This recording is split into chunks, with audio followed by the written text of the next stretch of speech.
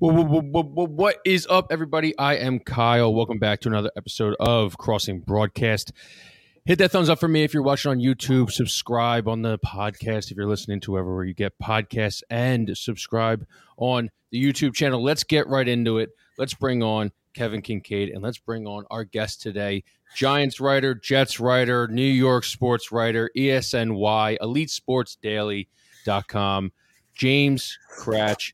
James, how are you? 2 days to you guys get the ever-living shit stomped out of you in the Lincoln Financial Field for the 10th time in a row. I'm good. I don't know if it'll be that bad. I mean, I'm not gonna. Might as well spoiler alert. Like, I think the Eagles will win the game, but okay. I think the Giants will hang tough. I think they've proven that even though everything I've ever thought about football in my entire life tells me they're not as good as the results are turning out. You know, the wise man said, "You are what your record says you are." So you got to give them credit. True. I like that. I think you're one of the few level-headed, and you're not a Giants fan. Did you grow up a Giants fan? Did you grow up a Jets fan? I know you New York guys are weird. Grew up a Giants fan, but when you cover the Giants as a beat writer, which I did for 3 seasons, that just kind of gets beaten out of you. Yeah. And I was on the beat 2015, 16, and 17, so I saw a lot of stuff. I was there in the heart of the dark decade for them. The underbelly of MetLife Stadium, I guess. I don't think I've had the allegiance of the Eagles beaten out of me yet. I think give me maybe a year or two. I might. I don't know where Kevin's head's at on the whole Eagles. Have you had the Eagles beaten out of you? Is it still a job, Kev? Or is it for love of the game? I'm going to reveal something here. It'd probably be controversial. Maybe I shouldn't say this on the podcast. But at the end of every Eagles season, I pour myself a drink. Oh. A celebratory drink. Because it's not because I want to see it end. I want to see them win it all. You know, I want to see them win the Super Bowl. But it's the hardest part of the year for us. It's the busiest part of the year for us. We do our the most writing that we do.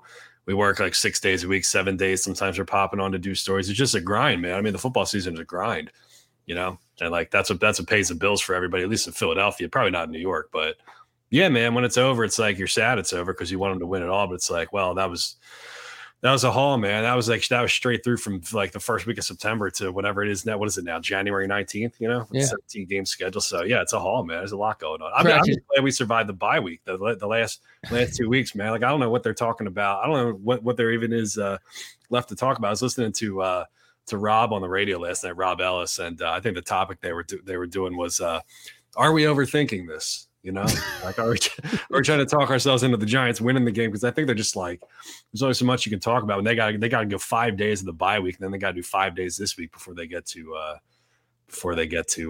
the game. You know, it's like, man, how many different ways can we slice it? You know, Kratch, is it Giants Jets for you, or is it like Yankees Mets, and you're just like, you're in Kevin's shoes where you're just like, thank God this is over? No, I'm a football guy, so I love football season, but I think New York's unique because we're definitely a football, baseball town, but baseball is I would always say New York's a baseball town. And if the Knicks are really good, it's a basketball town, but that's very few and far between. And hockey, you know, wake us up in the Eastern Conference Finals. So 100%. What are they talking about on like WFAN up there? You guys had because there was the at least you had the Vikings game in between. So you guys didn't have to do 2 weeks. A lot of can the Giants do this? I was listening. Craig Carton, I think, said it well. Like on Tuesday afternoon, like Monday, most of Tuesday was like, let's talk about the Vikings game, and it flips. Now it's time to get ready for the Eagles. So heavy Giants. The Giants definitely captivate the town in a way that the Jets don't necessarily. Jets have a smaller fan base, more of a. I always say the Giants fan base is northern New Jersey and city proper. The Jets fan base is sort of more Long Island. So that also kind of skews it. But no, people are excited. I mean, I think people are just, as I wrote this morning, they're straining. The thing about the Giants is fans, media, every time they have success, it must be compared to the past success. You must. Really? So yeah. It's every. A lot of Tom Coughlin guys calling in the radio. I mean, week 18, they're playing the Eagles. Let's rehash the night Tom played to win the game against the Patriots. You know, like everything has to go. Like, I will never forget. forget which year it was. I think my first year in the B, they started 0-2, and they were going to play the Redskins, now Commanders, in week 3. And it was like the goal line stand, Spags, when they were 0-2 in 2007. They beat the Washington. They won the Super Bowl. I'm like, guys, Juan Younga's playing linebacker for this team. Like, it's not going to happen. And I wrote that. There are some similarities. The questions about Eli, the struggles, low expectations. The Cowboys were the 1 seed. Now the Eagles are. But that Giants team that won the Super Bowl, and I think like revisionist history, people act like they were not any good. They were 10-6. They won 6 straight games at one point. They had 3 Hall of Fame or borderline Hall of Fame pass rushers. They had a Pro Bowl middle linebacker. Plaxico Burress and Amani Toomer are galaxies better than any wide receiver this team has. They were veteran. The offensive line was better. Eli at least had been to the playoffs twice. Tom Coughlin had won a Super Bowl as an assistant. He'd been to the AFC title. There's no comparison. That was a really good football team that happened to win a wild card, which happens all the time in the NFL. This team is something different. They're definitely an underdog, but it's just always rehashing the past. Get Tom on the phone. Get Eli on the phone. If they win on Saturday, it's just, Lawrence Tynes is waiting by the phone, hoping somebody kicks a game-winning field goal so he can get involved. Lawrence Tynes. It's not too different from here. I mean, we love just trotting out former Eagles. You have former Eagles on your sports media and your sports radio. You got former Eagles on your NBC Sports channel. You got former Eagles doing the news sometimes. So I'm curious with this. Like, do they work for the Eagles though? Some do. Some work as the Giants have like a vast like media propaganda apparatus. Like Carl Banks is on to defend Kayvon Thibodeau. It's like Carl Banks is a key card to get into the facility. Like, what do you think he's going to say? And Eli works for the team. Eli's guy's on office. Yeah. So Seth Joyner's actually, that's our guy. He's our linebacker. Our Carl Banks guy. He's just total opposite. He hates the Philadelphia Eagles. I know, Negadelphia. Guys don't blitz enough. Yeah, they don't blitz enough. They don't get to the quarterback enough. Speaking of Carl Banks, Cratch, are you coming down with Carl Banks to do their tailgate party at Xfinity Live here in Philly? No, I will not be there. I did see Big Blue Travel. Funny story, like the entire like Mike Francesa versus Odell Beckham rivalry, the genesis was Big Blue Travel. So Big Blue Travel at the end of the year, I'm pretty sure I've got this right.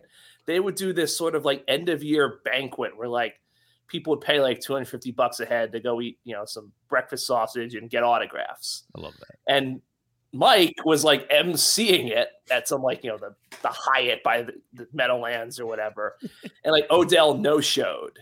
Now it sounds like Odell maybe it was debated whether Odell gave him enough heads up. He wasn't going to be there, but like no one told Mike. So Mike gets there and Mike goes on the radio next day and just trashes Odell. All kinds of complications. Like the WFN guy is working with it anyway, but that's kind of the genesis of the Odell versus Mike rivalry that still exists to this day because Mike will take any chance he can to tee off on Odell. So that would be like Angelo Gattauti partnering up with Green Legion and AJ Brown or Devontae Smith or Jalen Hurts doesn't show up. Okay. Exactly. Right. It goes from there. Yeah. Okay. Well, that ecosystem is very complicated, by the way. I don't think people really realize how like entangled you get in that stuff. Like if you hear that, like, Avonte Maddox is sponsored by Dell Toyota Chevrolet or whatever, I mean, like, so like they may give him a friggin' car as part of like his daily hit with his weekly hit with like, the Fanatic or something. I'm just making this up, but that's how it's all intertwined. So it's like, help me, help you, help this guy get a car. And then we get him like on the radio once a week. It's like crazy. There's so much. I would love like a deep dive into that. It really is. Like I remember his first year, 2016, McAdoo went on with Francesa once a week. And like him and Francesa flipped out on him one time. And so it got back to me, like I had written this story, like, he's paid to do this. And then it got back to me, like, no, like he's not paid to do it. I'm like, well, Eli reportedly is getting like $500,000 to call in once a week. Sheesh. So, is Sirianni getting paid, Kev?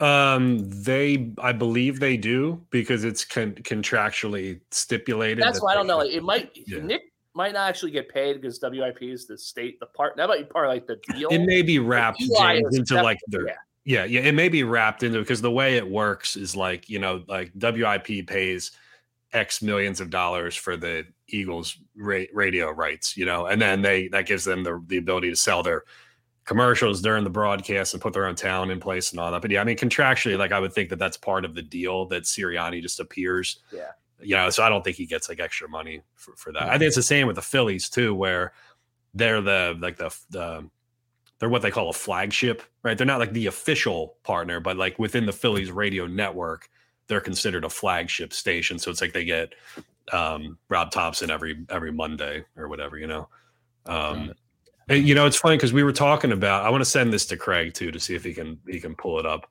The Xfinity Live thing. So James knows what we're talking about here. So Carl Banks is doing his like trip down here to Philly, and there's a place across from Lincoln Financial Field where it's like an indoor or whatever. You know what I'm talking about, right? Yeah.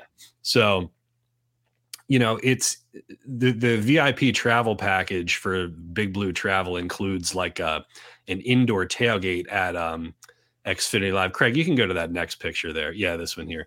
So first of all, it's $995 per person, which is like crazy. But you get to they're staying at the Marriott, then you go to Old City to Xfinity Live, and there's a pregame indoor tailgate party extravaganza. Includes a 4-hour premium open bar and tailgate menu. So like diverging thoughts here. First of all, putting like a organized Giants group in with a bunch of Eagles fans at Xfinity Live is like a disaster waiting to happen. Hopefully they have extra security on hand.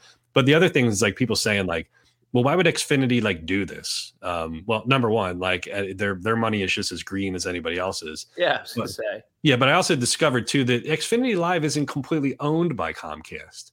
So I didn't even know they were owned by Comcast at all. I thought they just had the title sponsor. Who owns them? Well, so it was built by the Cordish companies, which is like they build like all of these like fancy fan places outside of arenas. Like I want to say they did that like district in Baltimore, like where power plant, Rams had all that shit. I think is down there, right? So like the Cordish companies are a part owner actually of. This is what I found. Xfinity Live is a joint partnership between the Philadelphia-based Comcast, Spectacor, and Baltimore-based the Cordish companies. So they don't give a shit about it. There's no like, oh, why is a Philly company taking money from Giants fans or something like that? So I don't think there's a violation. They would probably take, Cowboy fan money. They would probably take Putin's money. They would take anybody's money if it's all the same color. So Crash, to expand on it, there's like 4 different bars in Xfinity Live. There's like a PBR bar. There's an 1100 social. There's a Victory Beer Garden, and there's another one I forget off the top of my head. So there's this Eagles fan group who's doing it on one side of the of Xfinity Live, and then obviously they have the Giants fan group on the other side of the Xfinity Live.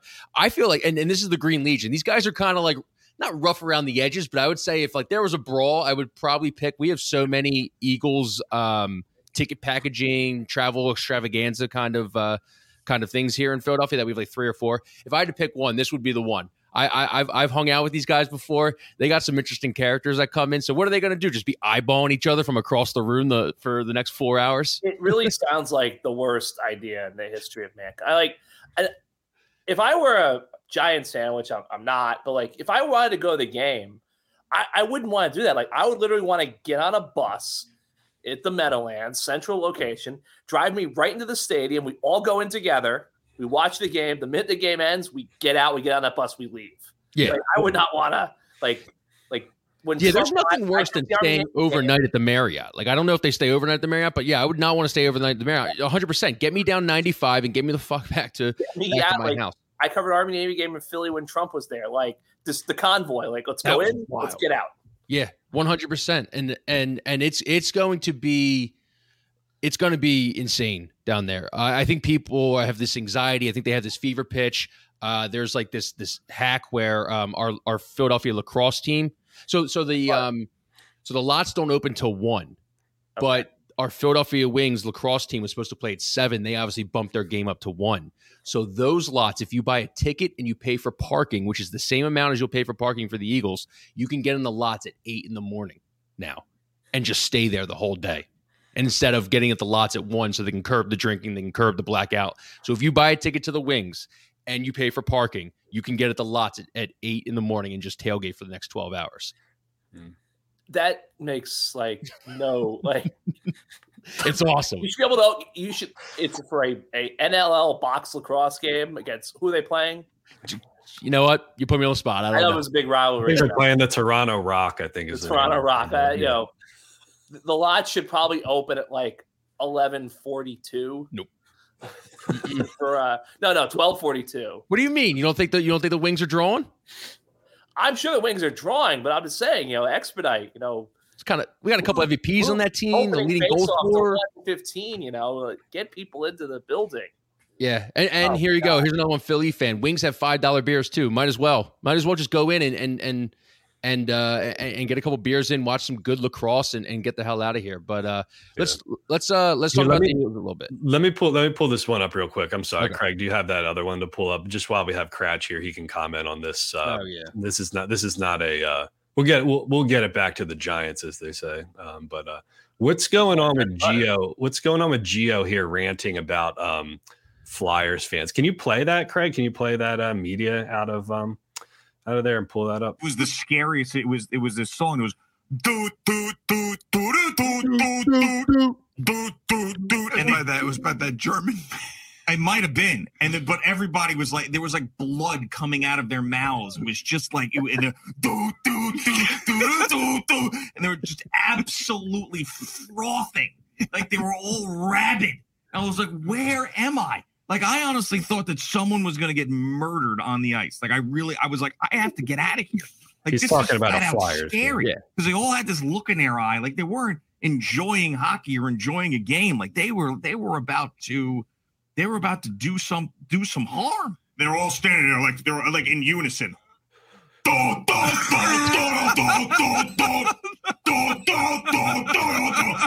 punch each other.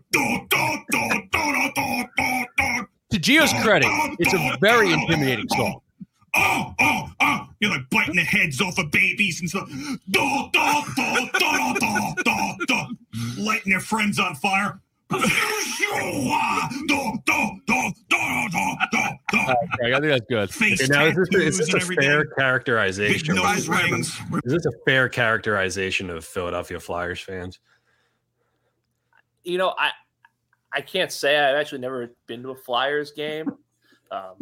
Haven't been to an NH. No, I shouldn't say. I've been to a couple Devils games. I have been to 2 Philadelphia Phantoms games though, back before they moved to Lehigh Valley, including one at the Spectrum. I remember like the opening face-off again. It was just they beeline to the Rochester Americans goalie and just 10-on-10 brawl within like 10 seconds. Dude, Philadelphia Phantoms games were the best for second graders. Second grade was the Kicks, the Wings, and the Philadelphia Phantoms is what every second grader. The Soul might be coming back. Arena football. I saw that. I think all you have to do is just email if you want a team. Yeah, right?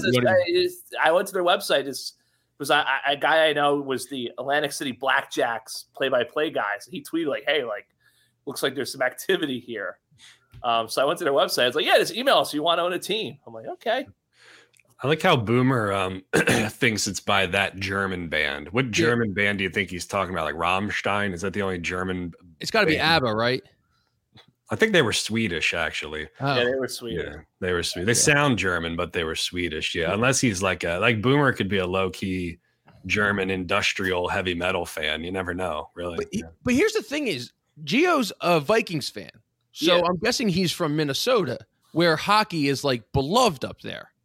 No, he's from Long Island. But he's a Vikings fan. He's a Vikings fan who grew up on Long Island, yes.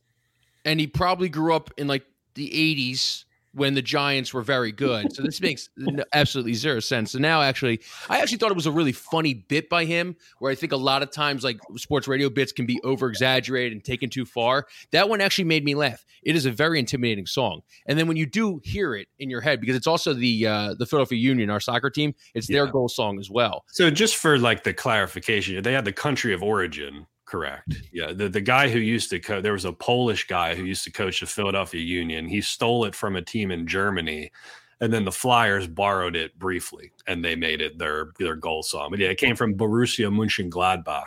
But couldn't you see like flares going over the field as a Borussia Glashenspiel, whatever the fuck you just said? Yeah. Forward scores a goal. Yeah. And everyone's going nuts. They're throwing rocks. They're they're fighting with the throwing other team. cigarettes, like heating up the pennies, throwing it.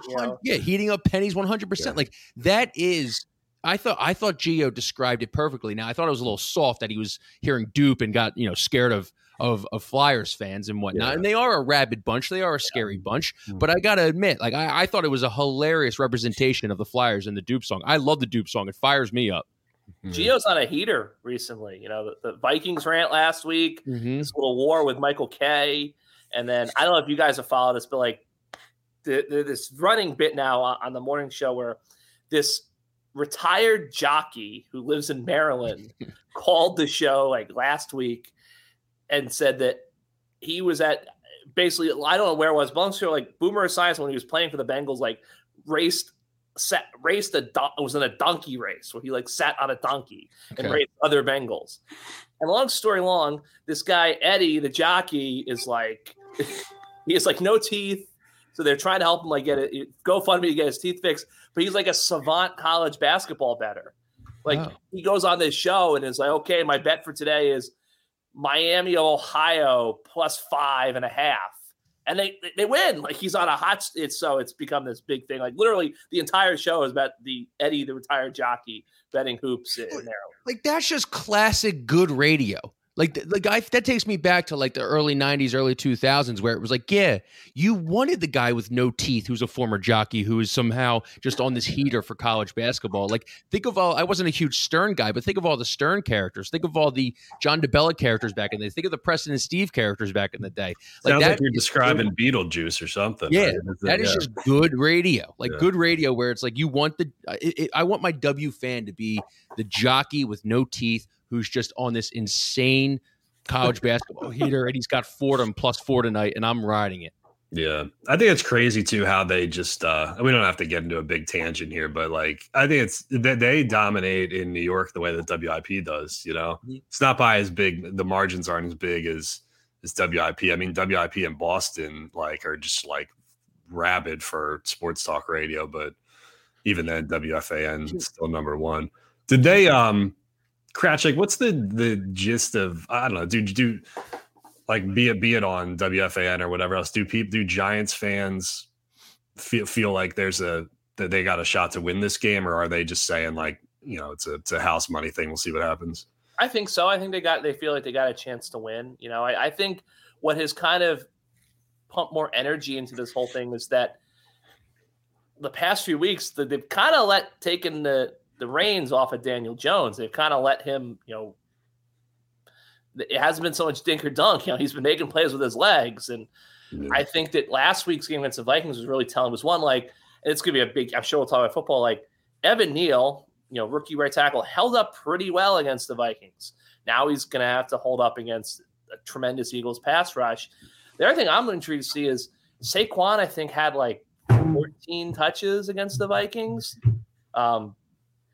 As Daniel Jones continues to succeed and thrive and win, his price goes up and up and up. The Giants are at a point now where I think Daniel Jones is going to end up making like $45 million a year just because you have no better option. You have to keep him, and the market's going to dictate what it is. We got to talk about this. The whole you guys falling in love with Daniel Jones in one calendar year. Like, I think as an Eagles fan, I would welcome that. Give the man 45. Give the man 47. I thought you guys were franchise tagging him, and I was assuming that Saquon was probably walking. You're probably going to let Saquon walk. Is that correct up there? I don't think there's still people that have this hope that Daniel Jones is going to like sign this team friendly, manageable deal. That they can get out of in 2 years and that they can use the franchise tag on Saquon. I don't see it happening just because NFL free agency is when B+ players get paid A+ money every year. Mm-hmm. It's how the market dictates. And you look at the comps and everything. All right, Daniel Jones sits down at the end of the year. He had the best season of his career. They went to the playoffs. They won a game. He didn't turn the ball over, blah, blah, blah. Why shouldn't him and his agent are going to sit down and say, well, we want more money than Kyler Murray. Kyler Murray can't even study the playbook, and this is what he got. So, Scratch, we're talking about 22 touchdowns. We're talking about 3,200 yards. I'm not disagreeing with you. What I'm just saying is the NFL market, it's like NIL. Like, it's not tethered to reality. It's just basically like, this is what it is. And if the Giants say, okay, we're not paying you that. Go see. Like, he's gonna get that type of offer on the open market. Can he be tagged? He can be tagged, but that's 32. Honestly, I could see him being tagged and like literally driving over from his Hoboken penthouse to the Meadowlands. Like, all right, where's Joe Shane? Like, where's the thing? Because like once you sign it, that's it. Like, you're locked in. He's in Hoboken? I believe so, yes. Can't have a franchise quarterback in Hoboken. I don't care if they play in East Rutherford. Can't have a franchise quarterback Very in Hoboken. close. Can't have him on the other side of the tunnel. You know what? The last Giant, I take it back. I think Brandon Marshall lived in Brooklyn for his like one season. Listen, don't get me wrong. All the Eagles live in Morristown. They live in Cherry Hill. They live in, that area. Don't get me wrong. Taxes are better. But I'm just saying. Brandon Marshall, I believe the last Giant to live, like Giant of note, who lived in the city was Tiki Barber. They all live in Jersey. Let's do an exercise here. You want to join us for an exercise, James? Sure. Let's go down. Let's compare each of the units between the Giants and the Eagles, and we'll pick who has the advantage, okay? All right. Quarterback, Jalen Hurts versus Daniel Jones. Eagles. Running back, Miles Sanders or Saquon Barkley? Giants. Yeah, Saquon. Right, Pagan? We picked Saquon over Miles. It's close. It's a He's draw. having a very good year, but I would agree. I would trust Scott Saquon. might put him over the top. Compare units. Yeah, but You want to compare units? Giant killer. Not a giant killer. Yeah. Receivers: AJ Brown, Devontae Smith, Isaiah Hodgins, Darius Slayton. I think we all know. Massive mismatch. Tight end: Dallas Goedert, Daniel Bellinger. Goddard. Yeah. The offensive line, the Giants line isn't bad. I mean, you got Thomas, you got Neal. They're young. It's not bad, but it's been better than I think I expected. But I still think as long as Lane Johnson can stand upright and perform, I think Eagles definitely. Mailata, Dickerson, Kelsey, Sayamalo, Johnson. Yeah. All right. On the defensive side, the defensive line, Eagles. The Giants got some pieces. I mean, Dexter Lawrence is a Pro Bowler. Kayvon Thibodeau is going to be a player. Leonard Williams, but Eagles. Linebackers. Eagles. Secondary. The Giants are pretty good in the secondary. They're not bad. Healthy. Not bad. Adoree Jackson did a good job last week. Yeah, who's the other one? Xavier McKinney? Xavier McKinney, Julian Love. Yeah. Cordell Flott made some plays. So the Giants have been better in the secondary, but I still think the Eagles still. Yeah, we got 3 pole rollers in the secondary. So I have a story going up tomorrow if I ever get around to finishing it. But I was trying to think of, you remember when we had you on the first time, James? We were talking about the idea of like, some Eagles fans dislike the Giants more just because they watched the Giants win a couple Super Bowls. But I was trying to like come up with a list of like the most like hated Giants or the most annoying Giants or whatever, like the last 15 years. And like, I was struggling to get to 15 people of the last 25 years. I'm sorry. And I was struggling to get to 15, but this is what I came up with. The most annoying Giants of the last 25 years: Jeremy Shockey, Michael Strahan, Victor Cruz, Tiki Barber, Amani Toomer, Eli Manning, OBJ, Plaxico Burress, Jason Sehorn, Ron Dane, Justin Tuck, Brandon Jacobs, Osi Umenyiora, Jason Pierre-Paul, and then we threw Thibodeau on there for doing the Snow Angels next to a injured Nick Foles. But I don't know, Pagan, is that like do you like really hate any? I hated Shockey. I hated Jeremy Shockey, but those other guys are just, Victor Cruz was a pain in the ass for a little bit. It seemed like the Eagles couldn't cover him. Tiki Barber seemed like always had good games against the Eagles, but I didn't hate Eli Manning. It was more annoying that like a doofus like him won a couple Super Bowls, you know? Yeah. I don't know. I just like, do you like really dislike any of those dudes? Like, I hated Eli. I hated Tiki. I hated Amani Toomer. Amani Toomer was a pain in the ass, man. He'd always run some bullshit slant and it would go for like 10 yards. Yeah. You know? Hated Amani Toomer. Yeah. Hated him. Yeah. It's a pain in the ass. Michael Strahan. I don't know. I didn't really hate Michael Strahan. I remember growing up as a Giants fan. I wouldn't say hate. Donovan McNabb, just like, I always thought like there should be like a special wing of the Hall of Fame for like guys who are not Hall of Famers, but like we have a high presence in your mind because Tony Romo and Donovan McNabb were good. You know, they're pretty good. It really hurt the Giants a lot. Like there was a time I remember because the Giants won a first Super Bowl my senior year in high school. So like when I was like middle school, into high school, but I guess. The year before, I guess the Giants won the Super Bowl was the playoff loss to the Jeff Garcia loss. it was just, you never were going to beat. You beat the Eagles once in a while, but like it was always so tough to beat that team and beat McNabb. Well, yeah, you're like, well, it's been recently that too. What, you 4 for 16, 4 and 16 the last 20? Guys haven't won here in 9 years. One more thing I got. What do you think about the mayor? Mayor Adams offering a vegan cheesecake. Vegan. I love a good mayor's bet. Love him. Love to follow him.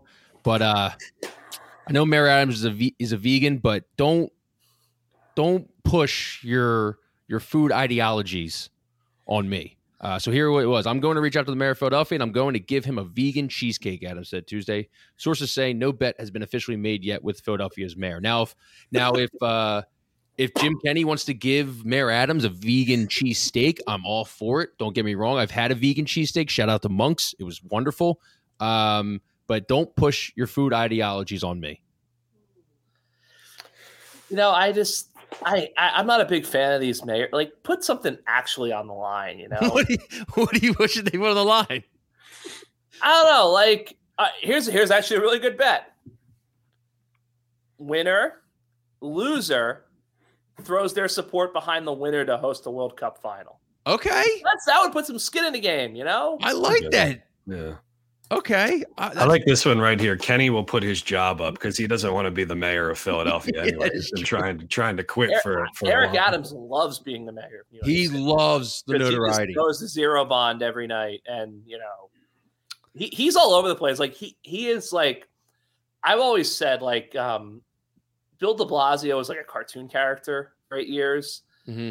And like, I still love to this day that like, you know, Bill de Blasio will like go get his hair dyed and like go get a bagel. And, like the New York Post will take a photo of it and like put it in it's just the best. Like, just a little fluff piece. Yeah. No, not even a fluff piece. It's just like, literally, it's just like, let's find this man and make fun of him still. Oh, really? Use the punching bag?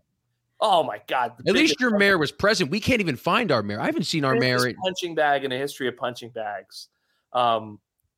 So many funny things that guy did. And Eric Adams, but it's weird because like Eric Adams is like, I think, look, I grew up, it doesn't really impact my life. Like I live in Northern New Jersey, you know, just a couple, but it would be nice to not like feel the need to drive to the city every time because Penn Station is like a war zone. That would be nice. I'd like to see him clean it up, but Eric Adams, that's trying too hard. Vegan cheesesteak, like you're not going to eat, like if the Giants lose, you're not going to eat the cheesesteak. So just send the guy a regular cheesesteak. Yeah. Or send him a pizza, or send him a chopped cheese. We don't need you to force the vegan. We don't need you to force your veganism on us. Yeah. I mean, vegan people are like CrossFit people. I mean, they just want to talk about how vegan they are all the time. It's the vegan agenda. They're trying to make us all vegetarian. It's like banning paper bags in New Jersey. It's just like they say it's helping the environment, but no, it's just making ShopRite's profit margin increasing. It's like would never fly here. It is the worst. James, so obviously, okay, have you got anything else before I wrap it up? Nah, man. How you feeling for this week? Give me a good prediction. Give me a James Cratch prediction because you're a big J and you take this stuff seriously. So I know it will be right on the nail. I'm gonna say the line's still 7.5, right? Mm-hmm. That's that hook entices me. I'm gonna say 27-20 Eagles because I think at the end of the day, I don't see the Giants scoring more than 20 points against this Eagles team. They get a garbage touchdown? Is it like 2 scores most of the game? I could see it being like that, like 2000 divisional game. Here I go with the pass. Like that was like 20-3, I think, in the fourth quarter, and then the Eagles kind of tacked on a late score and made it look better. Like I could see it being that sort of situation where it's the college football, like those games Alabama used to play, where like they would win like 28-19, and the other team like Georgia or South Carolina were like. They always would be in the game. Like they always were within a score, but you never actually thought they could win. Yeah. I think it'll be that sort of game. Score will be close, but there won't be many moments where you sit there and think, wow, the Giants can win this game. Yeah. All right. So you like the hook. All right. I think that's an okay prediction. I would like to see at least a 10-point victory. I'd feel comfortable with that. I don't be like 31. I would say, I'll say 27-20. That's what I'm going to pick, but like I could also see 31-20 being Yeah, I could definitely see us on Monday being like, I can't believe we ever let being worried about the Giants creep into our minds. And then someone actually, I think one of our commenters had a really funny question where it was like, should Daniel Jones just sit because his stock is so high right now that they should just play Davis Webb since they struggled against him in Week 18? Chestnut checker. The old Lamar Jackson. Yeah. Awesome. James, well, thanks, man, for coming on. We really appreciate it. Kev, can you tell people where they could find him since I screwed it up in the beginning? Yeah, it's Elite Sports New York, ESNY, EliteSportsNY.com. We will share the link for you. I'll make sure you have the right hyperlink or the right URL for our sister site the next time we do this. We'll be more prepared. Thank you. Thank you, James. Thanks so much, man. Great weekend, guys. Thank you. Talk to you. My favorite De Blasio reference, by the way, is when they did the New York Knicks season opener video where they're going crazy and the guy's like, we had Cuomo, we had De Blasio, it was rough shit, but now we got the Knicks. I'm pretty sure De Blasio might be the one who dropped the groundhog on Groundhog's Day and it died.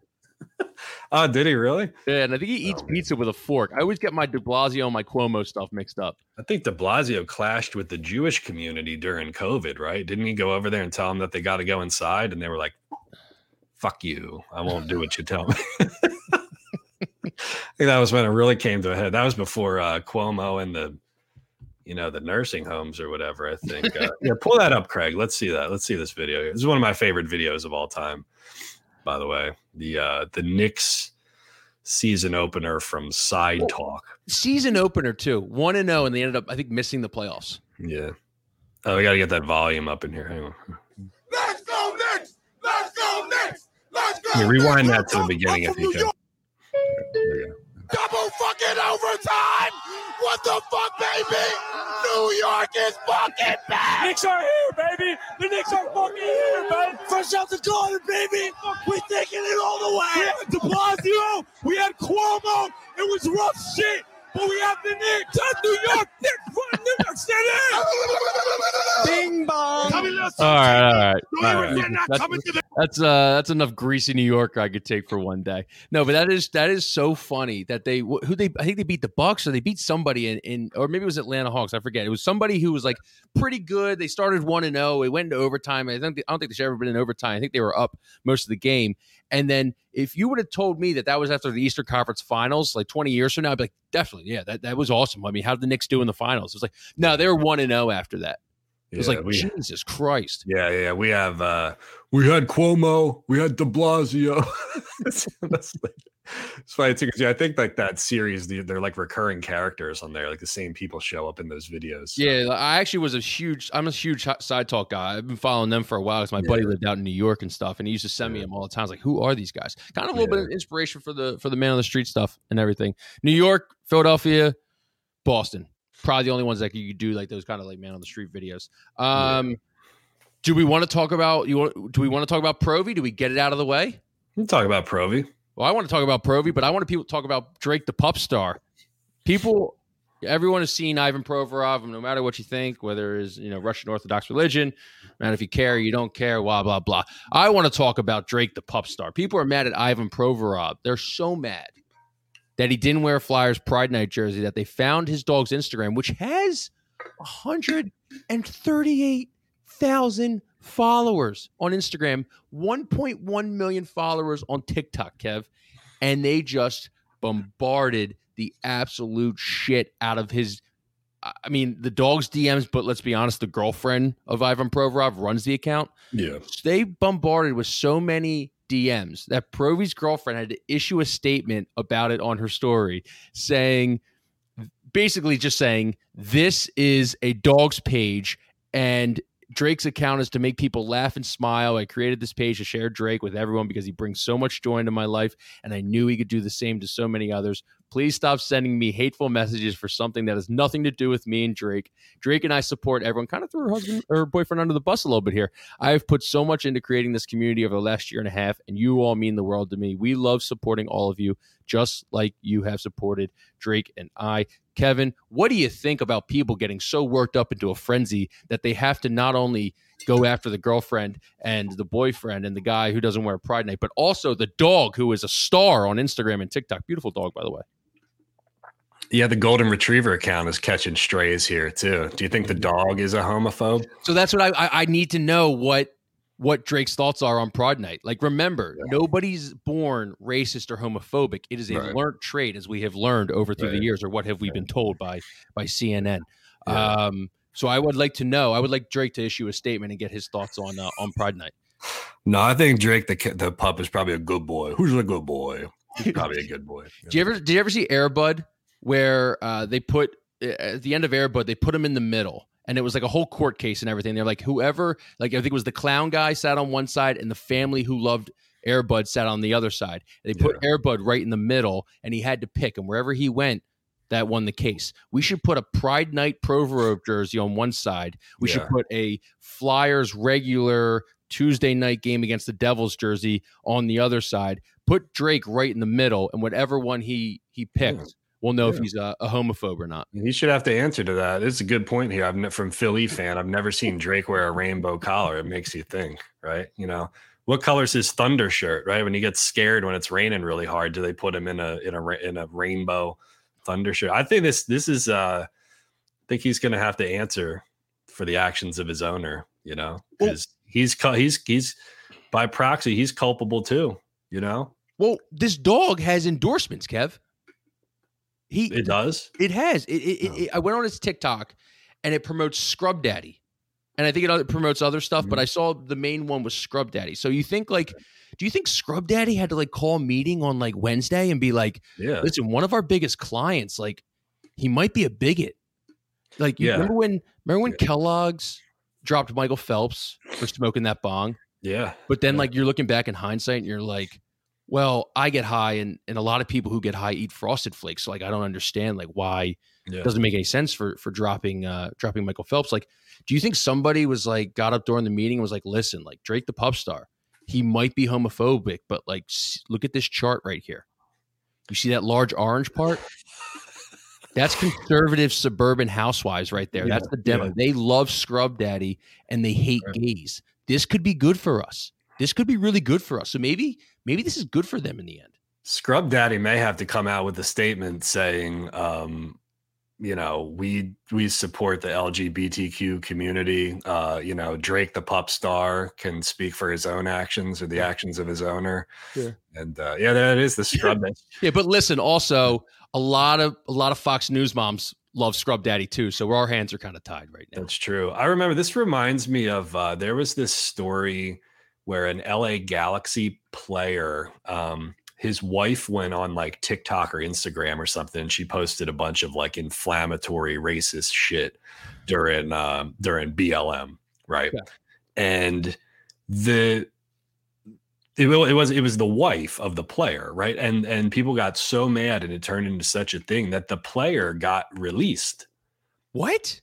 Yeah, the player lost his job. They mutually agreed to terminate his contract or something like that because they found that the situation was like untenable or something. Because all these people were saying, well, if his wife is racist, then he, by being married to her, that means that he accepts. I don't. You follow my line of thinking. Like, he's complicit, right? Because his wife is racist, even though he didn't post anything about it. I mean, can you imagine if Pro V's actions caused Scrub Daddy to pull out of his dog's sponsorship deal? I mean, like, what if the dog came out and released a statement? It was like, I always knew he hated gay people, but you gotta believe me, my hands were tied. I literally didn't want to bite the hand that fed me.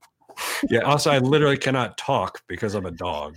You know, I'm at the mercy of Pro V and his girlfriend here. I think the funniest thing, though, by the way, I think you put this in Slack because I think somebody said that the girlfriend forgot to log out of the dog's Instagram account when she was like clapping back at people. I'd love to see those DMs. Like, do you think she was like, fuck you, leave me alone? But instead of seeing her, you see a picture of a golden retriever on the You think she stayed on brand? Like, bark, fuck off, bark. And leave me the fuck alone, woof woof. You know? That's just crazy. This is what it comes down to. Like, people sliding into the DMs of a dog to rip the dog's owner's boyfriend. I mean, people got to get a fucking life at the end of the day. I mean, it's a little bit much. Yeah. It's a little bit much. Yeah. I mean, you can rip Provy all you want. You know, fuck yeah. Do whatever you got to do. You know, but like, let's keep it on task here. You know, let's keep the dog out of it. Yeah. Leave the golden retriever. He's a good boy. Who's a good boy? Yeah. Who's got a homophobic owner? Oh.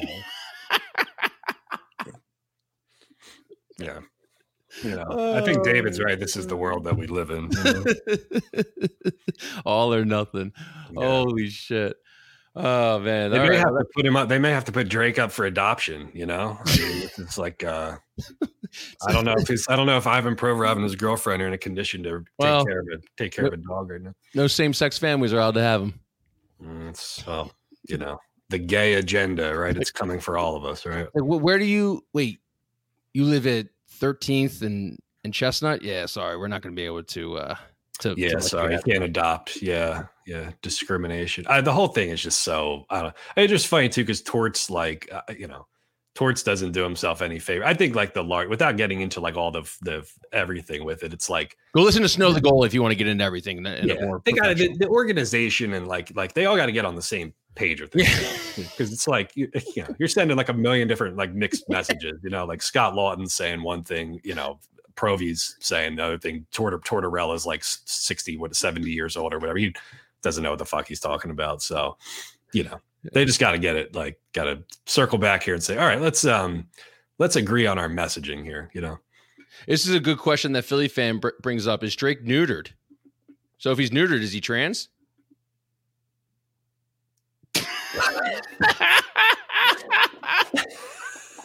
I'm not touching that with the 20-foot. Yeah, I love this. But this is the reality. This is a reality, Pagan. Like we got a dog taking collateral on Instagram. So. Just taking shots on Instagram. Yeah. Provy should have to do a puck signing at Woody's. I think that's the only way that this ends. You know, yeah. He should have to do a guest appearance there. He should have his own float at Pride in June. You know, when they go down Market Street or whatever. Yeah, come to the table. Extend your hand across the table. Yeah. I got nothing else on this, but I think that was probably the most important conversation that people have had on the matter. Yeah. Well, next time we'll get like a Russian Orthodox expert on here, and we'll dive into the canon, CANON, and we'll learn all about the church. Yeah. Yeah. On the next Crossing broadcast. Let's get it back to the Sixers. Did you see this? Hakeem Olajuwon taking shots at Joel Embiid. His hero. Yeah, I don't like it. I'm not about this at all. So anyone that didn't see this, Olajuwon on Embiid, he's got all the moves, but leveraging the moves is different. Why would he be shooting threes?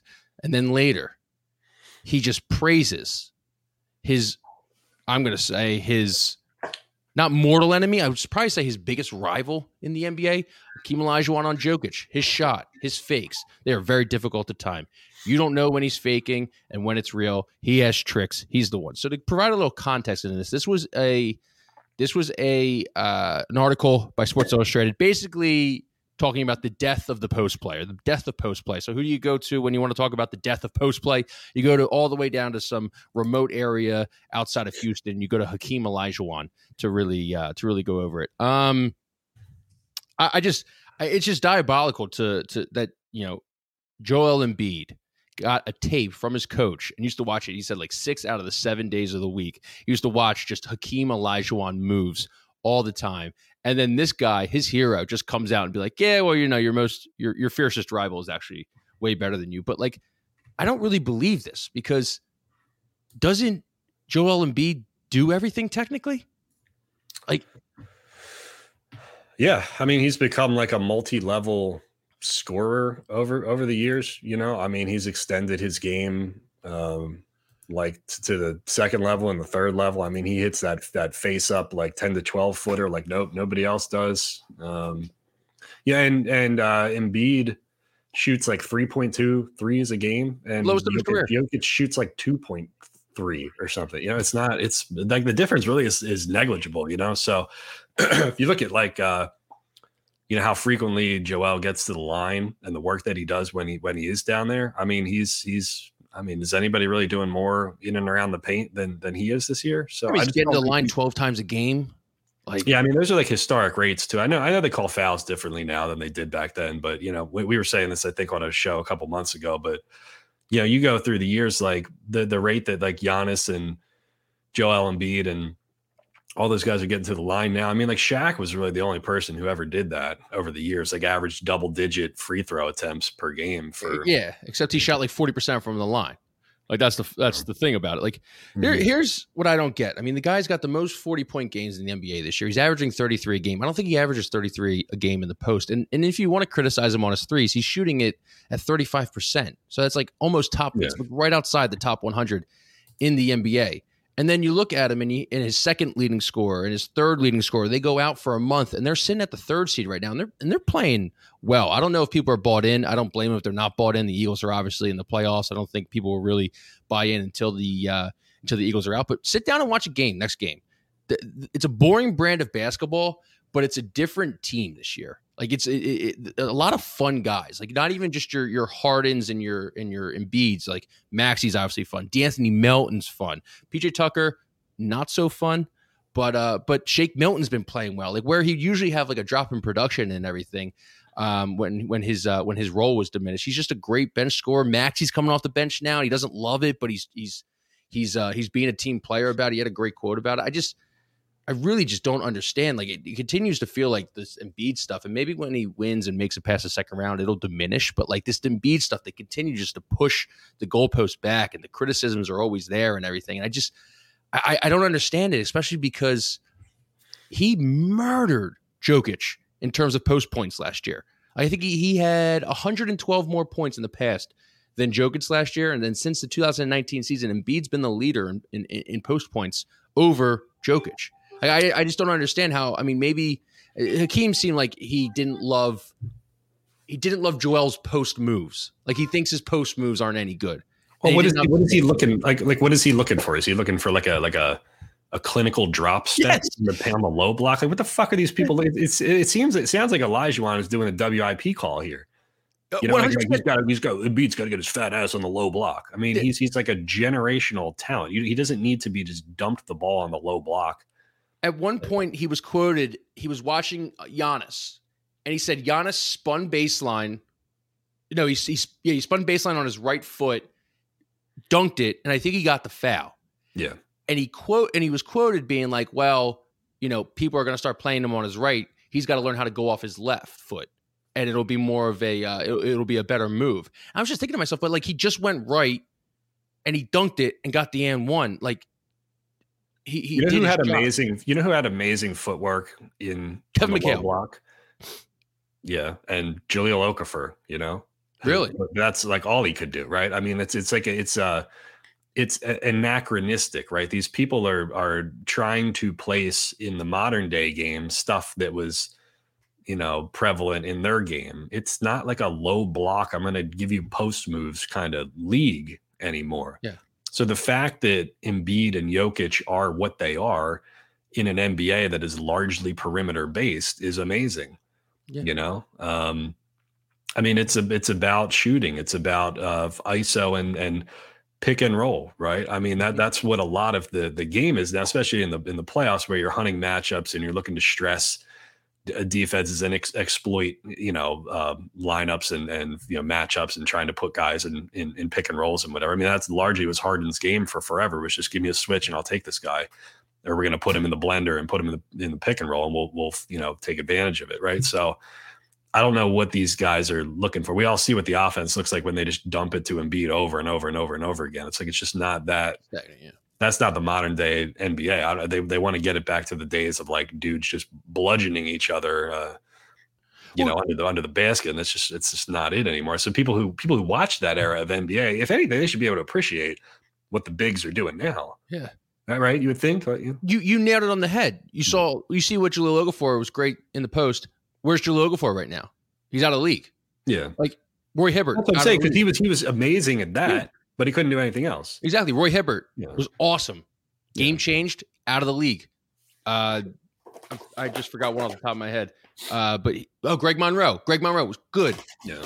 once the game advanced, he's out of the league. This is the equivalent. Really, what it is, Pagan, is like this is like the basketball version of Seth Joyner talking about getting to the quarterback, because it's like you did that in your day and it worked in your day, and the 46 defense was its thing. But you're talking about a completely different NBA now. You know what I mean? It's just not. It's like apples and oranges comparison. So for a guy like Hakeem, who Joel really looked up to, you know, I mean, that's got to be disappointing for him too. Because Barkley and Shaq were giving him the same thing too. Like, we expect this from you, and we expect this from you. Guy's averaging fucking 34 and 10 right now, and getting to the free throw line more than 10 times. What are you looking for from Joel Embiid at this point? What more can the guy do for you? Like, he's not going to throw behind the back crazy passes like Jokic. Okay, like is that the bar? Like, he has to be able to throw 10 assists now, in addition to grabbing like 10 rebounds and scoring 34 points. Is that really where we're setting it probably is goalpost? He's got to throw more assists. It probably is. And just to kind of nail and put this to bed, like, you look at the guys who are like 6'7", 6'8" right now. Like, the guys who are going to Kentucky. Well, that's a bad example, because Oscar Tshiebwe is the player of the year, and he might not even get drafted, or he might be a second rounder, but he's a post player. He's a big guy post player. But yeah, don't talk to me about him, because he transferred out of West Virginia. After 1 year. So, yeah. And then you look at these guys coming out of high school now. Like, all of them can shoot, because the big time recruits are 6'8", 6'9". Look at Victor Wembanyama right here, can do everything. And he's like 7'2" or whatever he is. But these guys who are getting D1 looks and that are getting looks in the NBA are 6'8", are 6'10". Mo Bamba was a freak coming out of high school, because like, wait, this guy can shoot threes too. He's 6'10". Now, obviously, he's had kind of a good career, but hasn't really panned out as much as people wanted. But like, yeah, you're also like me. I was a 6'5" post player coming out of high school. Like, I wasn't never going to go D1 or D2, but I could have gone maybe high D3 if I would have extended my game past the free throw line. You know, if I wasn't coming off the screens and nailing one at the elbow. I mean, I had a sick elbow game, Kevin Kincaid. But from three, still to this day, I couldn't hit water if I fell out of a boat. But I'd be, 6'6", 6'5", 6'6", coming off the screen, being able to hit it. That's like JJ level. That's like JJ Redick kind of level. Like, that dude, JJ Redick would be me playing in the post in high school, and that guy was one of the best shooters in the NBA ever. Yeah, and I mean, you just look at the NBA, you got these like freak athletic wings, these like 6'8" guys who can do pretty much everything. I think I saw a graph on Twitter the other day saying that charting ball handlers, like primary ball handlers in the league over the years. I think the average primary ball handler now is like taller than 6'4".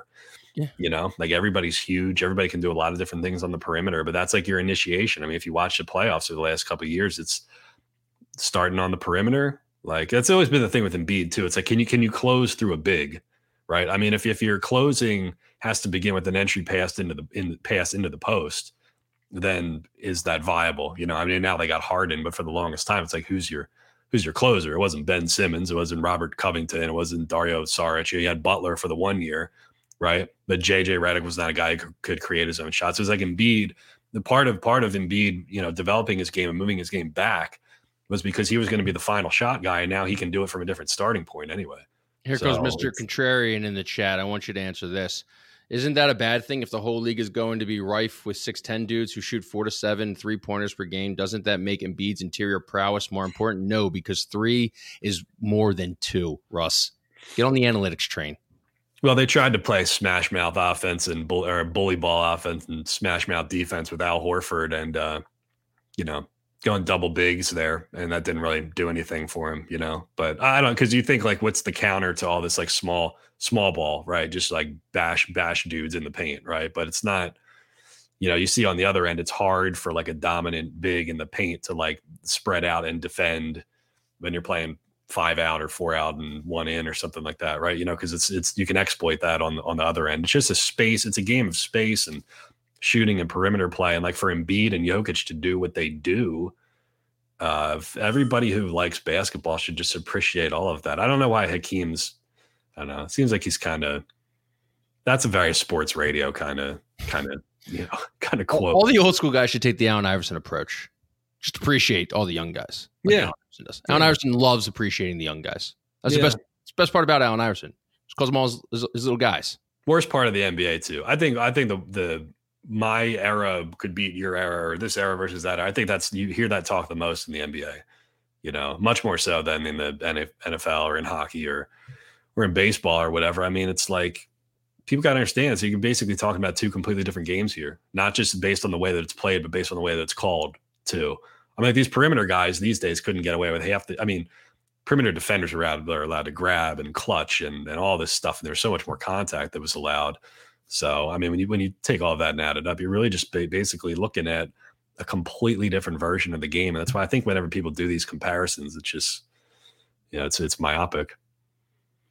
We got one more thing. It's 1:00 right now. We got one more. We can do Mike Miss pitching Gargano. We can do new WIP morning show. We could do pick between those.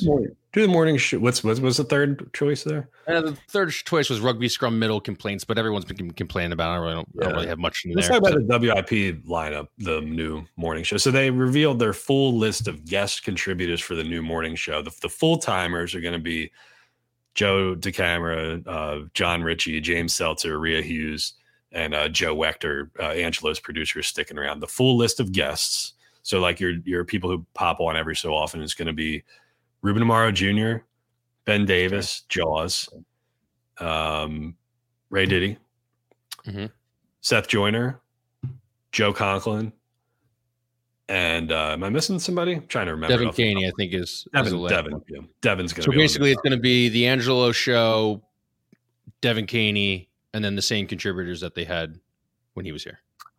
Predominantly. So my question for you would be, did they go far enough in, creating a departure from Angelo, or were they not trying to do that?